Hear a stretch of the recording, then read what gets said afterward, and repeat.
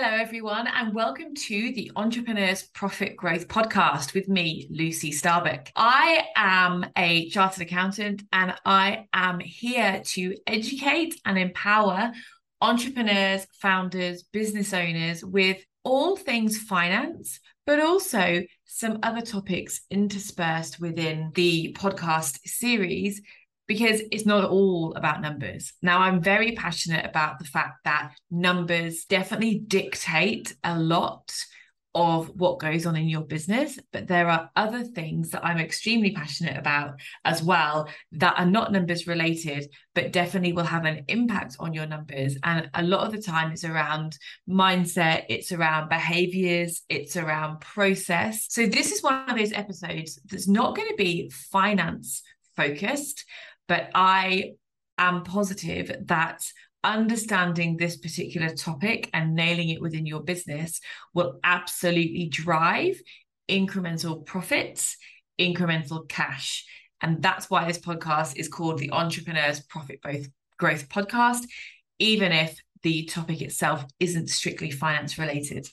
So what are we going to talk about today? So we're going to talk about the concept of having standards within your business and also boundaries within your business, and really what the difference is between the two things, because they can actually sound very similar. And then in a more practical sense, how these two interplay and how holding really high standards within your business, what it looks like and what the impact that it can have on your business to make sure you've, one, identified the standard that you want to have within your business, and two, actually upholding that standard. So let's get into it. So what do I mean when I say standard, and what do I mean when I say boundary? So I'm sure we've all talked about putting boundaries in, and whether that's at work, in your business, in life, exerting a boundary is often talked about, especially when it comes to, self-care, self-love, preserving your mental health, etc. If you put a boundary in that you won't tolerate that, or if you put a boundary in that you don't answer emails after 7 p.m., whatever it might be, that's quite common. So the definition of a boundary is a line which marks the limit of an area.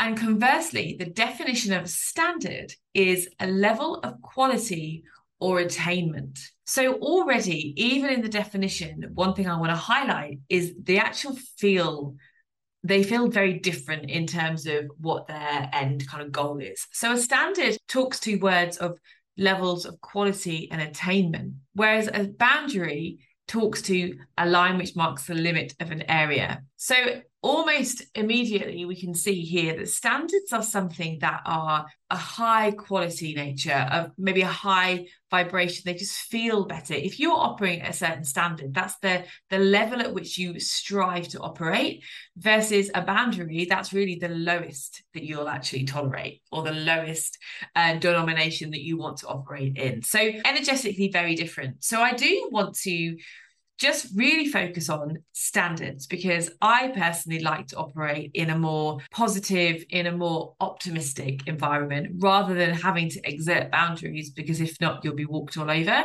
That to me is almost like a last resort. So I actually want to focus on how we can choose to operate at the high standard within our business, which we will operate, rather than having to wait until our boundaries are about to get trampled over. So if you have solid standards within your business, then actually the need to have to exert your boundaries will be minimal. And honestly, I hope it goes away completely. So, and to kind of talk about that point a bit more. So your boundaries are often exerted, as I mentioned, when they're already close to being crossed. And if you just think back to when you've experienced your boundary almost being crossed, remember how you felt. So oftentimes you might feel frustrated or angry or just annoyed at the person, pissed off, upset, disappointed, because you know something's gone wrong and you're going to need to almost like energetically put up your hand and go, stop. So that's what we're looking to avoid. And we're looking to operate in completely a much higher frequency than this within your business, because just harking back to how you felt when you had a boundary continuously crossed, we want to avoid that, because it actually takes a lot of energy to go, hang on a minute, why do I feel like this? Pull yourself out of it and go, what do I need to do now to when I already feel shit. Now, what do I need to do to try and make myself feel better? Have the conversation, do the thing, and then hope you might magically feel better after that. What I want for you instead is actually never to get to that point. But yes, it will involve having hard conversations, and we'll discuss this later on in the episode. But to be able to know you're always operating not only for your greatest good, but also for the greatest good of others. And setting your standards will actually allow you to have both parties' interests at heart as well, which is one of the other reasons why I love setting high standards. So the other main thing when it comes to the key differences between standards and boundaries is that standards are usually asserted at the start of the relationship. And that might be your business relationship, that might be your working relationship, that might be any other kind of relationship. But usually your standards are exerted at the start. So, and a boundary is usually exerted further on down the relationship. So you're kind of almost backtracking, which is, to my point before, makes it actually harder to exert boundary because you've already had loads of behaviors and loads of interactions that have not held your standard, and now you're having to put in this big stop sign. So this is sometimes why setting standards gets missed, because it's done at the start when nothing has gone wrong. So, or you think everything's going to be rosy. So, for example, a practical example within business is setting, when you have a new customer, for example, setting terms and conditions and setting the scope of the engagement. If you're a service provider, for example, or if you're a product-based business, it's setting delivery times, for example, rather than, I'll just post it and hope it gets there quick, and then the customer thinks it's going to be there in a day and it's actually there in 5 days and someone's angry. And then you go, oh no, we never said it was going to be there in a day. We said it's going to be there in 5. So we're telling you now it's going to be there in 5. I didn't think that was a big deal. And that's a very minor example. But so to go back to contracts and terms and conditions, etc., this is why these things are so important. So if you are just setting out on your business journey, or if indeed you have been on your business journey for a while, but you don't have either letters of engagement, terms and conditions set up, then it will be very hard to even enforce your boundary, really, when if anything does go wrong and it comes to it. So an example of that I've had recently, actually, it's a good example, is that I had a client want to engage me to implement some software within their business. So some accounting software. So I am relatively well versed in that, and it's one of the things that I offer as part of my virtual CFO business. Now, the person who came to me was actually a friend of mine who runs a successful startup, and I have to say, I thought twice about it because I was like, I think my friendship's more important to me than, what if something went wrong with this business, etc. And then I actually remembered this concept of standards and boundaries. And I'm like, okay, I am running a business and I can set the standard of how this engagement will operate. And so what it did was actually allow me, one, to say to my friend, absolutely, let's work through this. Let's understand the scope of the engagement. And I put together the scope of the engagement and quoted the price and gave that a lot of thought, because equally a scope is really important as well.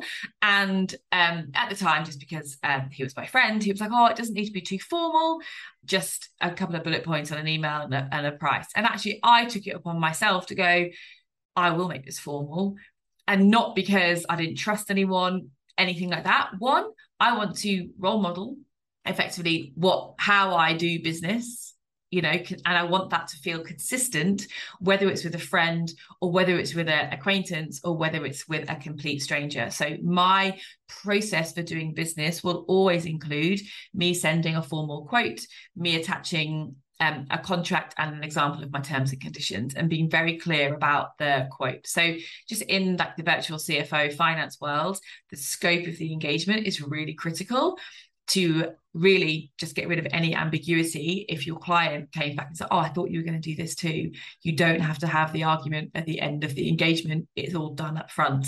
So and sometimes I think maybe as females, you go, I don't want to rock a boat. I don't want to sound like I'm being really, masculine about this and just going, this is what I am doing, this is what I'm not doing. It's not about that. It's about making sure everyone is clear. So what this did, when I went back to my friend and now client, I was able to say, okay, this is what I understand of the request.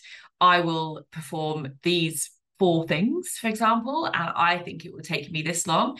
But as one of these things was new for me, I will come back to you at 11 a.m. on the X day of the engagement and discuss with you if I need more time. Really clear. And what that did was just allow them to go, oh, okay, that all makes sense. That sounds good. And a quick question, is XYZ in scope if I did need that doing? And I was able to say, no, that's not in scope. That'd be a separate engagement or an extension of this engagement. Okay, great. And then the quote was accepted, the work took place, and within a week, it was all done. Everyone was happy, and invoices paid, work complete, and the engagement was closed. So I set the standard, and we both operated from within that standard, rather than me going, oh, it's just my mate. I'm sure it's going to be fine. I don't really want to rock any boats, so I'll just do it for him, real mate rates. And yeah, it sounds straightforward, so I'll just do it. And then later down the line, he'd be like, oh, what were you doing here? Or I thought you were going to do this. Like that question he asked me about the scope could have just been him assuming that was in scope all the whole time. And then at the end, he'd be like, oh, I thought you were going to implement this too. And I was like, well, that was never on my radar. So do you see where terms and conditions and contracts are really important for setting just standards of behavior? And in there should be when your invoices will be sent and when you expect them to be paid as well. So practically in business, if you have not got those standards in place, then may I recommend that you contact a lawyer or have a look at some standard terms and conditions that you may be able to find online to make sure that you have yourselves covered contractually, to make sure that you are always operating from the highest standard you possibly can, because what that does is bring your clients up to your standard as well, which is exactly what happened to me. Now, I'm not saying that this particular person operates at a low standard at all, but it just makes sure that you are working on an even playing field. And the key point here is that you both have clarity about how the engagement progresses from there. And so one of the biggest examples I see around standards being dropped is payment of invoices. So one of the really daunting tasks, I believe, in small businesses is demanding payment. Demanding is probably not the best word to use, but making sure you get paid for the services or products you provide. So there's often a lot of icky feeling around money, especially the ability to receive money, which is what this all relates to. And the art of receiving is a whole other topic and stems not just from being able to receive money, but often as females being able to receive compliments, being able to receive help. And money is just one part of this that is really important to be able to heal any wounds that you might have when it comes to the ability to receive money. Because at the end of the day, you've started a business to achieve something. So you want to make impact with your clients. You also have started this business to make money. So having low standards around the invoicing of your services or product and the receiving of money is a non-negotiable. So you cannot afford to have low standards around this, because this actually can mean make or break for your business. Cash is king. It will always be king. And because if you physically cannot pay your payroll and you employ people, you cannot pay your suppliers, then there will be an issue with your business that could turn fundamental. So I'm going to turn this bit more back into a positive spin, because there are a few things, and I've alluded to them on my Instagram, around things that might help you set high standards when it comes to chasing invoices. And I even hate that word too. So when it comes to ensuring you're getting paid in full and on time, the first thing is that you asking for payment on time for your invoices does not mean you are desperate for the money. It simply means you are holding your clients or your customers accountable for the agreement that they made. You provided a product or a service, and they need to be able to keep their side of that energetic exchange. So my recommendation would be sending reminders before the invoice is due. One, that protects your cash flow because you have assumed that you're okay for it not to be paid until the due date, but it must be paid by the due date. So sending reminders when you don't actually, inverted commas, need it, but you're just saying, don't forget this needs to be paid next week. You are also role modeling how to request payment of invoices on time. So by and large, you will be doing business with other businesses. So one of your clients, your customers are also potentially business owners too. So you are simply role modeling what it looks like to be requesting, to be reminding your customers that payment should be made. So that is a really powerful tool that I use a lot when it comes to small business. If I'm ever in one of those moods where I'm like, oh, I'm sure they'll pay tomorrow. Well, actually, also the business that I'm in, I talk about cash flow a lot.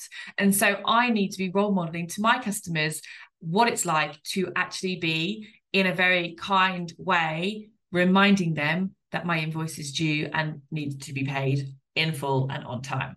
So let me give you another example around holding standards when it comes to invoices. So let's say, for example, I am a photographer and I photograph weddings. And in the contract that I send to all of my wedding couples, it says that my invoice is payable in 3 different installments, and all the installments, all 3, need to be paid in full before I will perform the wedding day. So for example, in the lead up to the wedding, you might have a meeting, a Zoom call with me where we work through styles and mood boards and what have you.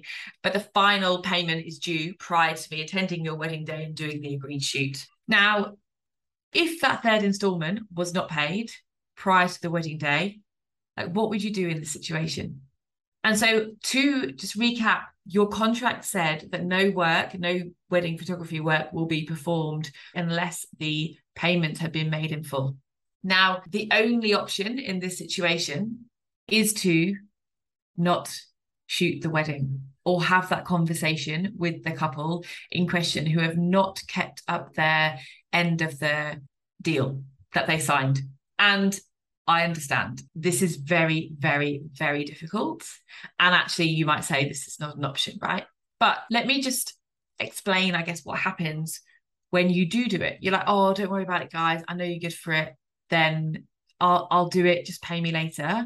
One, that clean, energetic exchange of the contract where things are written in black and white and signed has almost gone out the window. And so rather than the very clean lines of 3rd payment made, wedding photography shoot done, you've now blurred the lines. So when do they need to pay this invoice? Like, who cares anymore because I've got my wedding stuff done? Or you didn't even need the money anyway. Or it's just a case of, have you then let down your standard that you will actually even receive that 3rd payment? So then does that become your reputation energetically as someone who hasn't held the standard and someone who can just not keep their end of the bargain, right? Because you're not keeping your end of the bargain by letting them off not paying their installment. And I would guarantee to you, if you said, unfortunately, because you haven't, and I don't think you wait till the wedding day, right? You have the conversation, say this was due on X date. I will not be able to attend this wedding unless you pay. They will find a way to keep their end of the bargain, right? They will know that they have not. And so what that means is they will rise to your standard rather than you do the wedding anyway. You'll be pissed off while you're shooting the wedding because bloody hard work. They haven't fully paid their invoice. Will you do your best work? Probably, because I like to think that's kind of who you are. But also, it just feels energetically shitty. And so after the wedding, you got all the editing to do. You've then got your Zoom call or your in-person meeting to show them the photos. At what point are they actually paying? You're annoyed. You've now got to set a boundary of like, sorry, I'm not showing you your photos until you've paid me. Yuck, yuck, yuck, yuck, yuck. Whereas if it's a case of this was the agreement, you didn't meet your end of the agreement. Unfortunately, I now cannot continue meeting you through this agreement. So you're holding your standard, which was set right from the start, right? That's why the contract is so important. So it sounds dramatic. I would almost guarantee the fact that they would then rise to your standard and then you can, skip into the sunset and carry on. So the last point I'll leave you with here is actually the concept of holding yourself to standards as well. So while you're busy in your business, holding your customers, your clients, your suppliers, your employees to a standard, it is also imperative to make sure that you are operating yourself in high standards in and around your business as well, and in your life. So what I mean by that is the example I've just given around the wedding photographer and you not having received that final payment on time. The example here that I would also give is that, do you meet all of your financial obligations on time?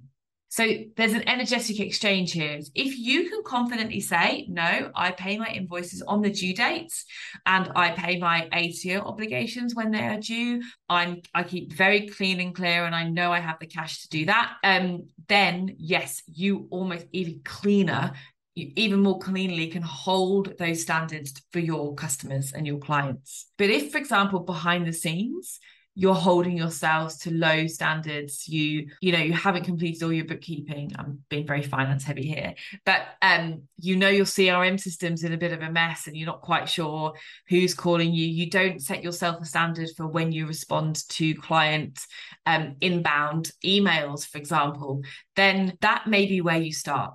Looking at the different areas of your business and setting yourself a standard.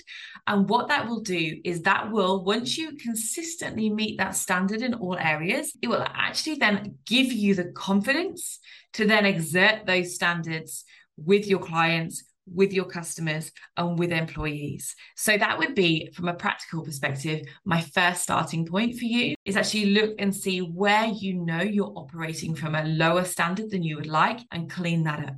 And then find another area and clean that up, for example. And then you can bring it into your business and start holding other people accountable once you've learned to trust yourself to hold those standards. And just a final example here as well. If you are an entrepreneur, a founder, a small business owner that employs staff, what standards do you have for them versus boundaries? So having standards for your staff, actually make sure you're really clear on what tasks they need to perform to do really well in this job, what behaviors they need to exert to do really well in this job. They will then have an exceptional experience working for you. They will perform exceptionally well because you're very clear about how you expect them to perform, versus you not having really given that much thought and just being grateful that they turn up on time. Just thinking about that, that's a really good demonstration of holding standards and just exerting boundaries. Oh, you didn't turn up till 9:10 today. Like, that really is just a basic boundary that you really shouldn't even need to be having a conversation about. And then for yourself, right? So what standards do you set yourself for this business? So it's an iterative process. If you feel actually there's some work you can do, start internally before moving externally. But hopefully that resonated from a standard and a boundary perspective from a business lens. This will really start to clean up your house and clean up communications, and it will drive profits and it will drive cash flow in the examples I've just given anyway.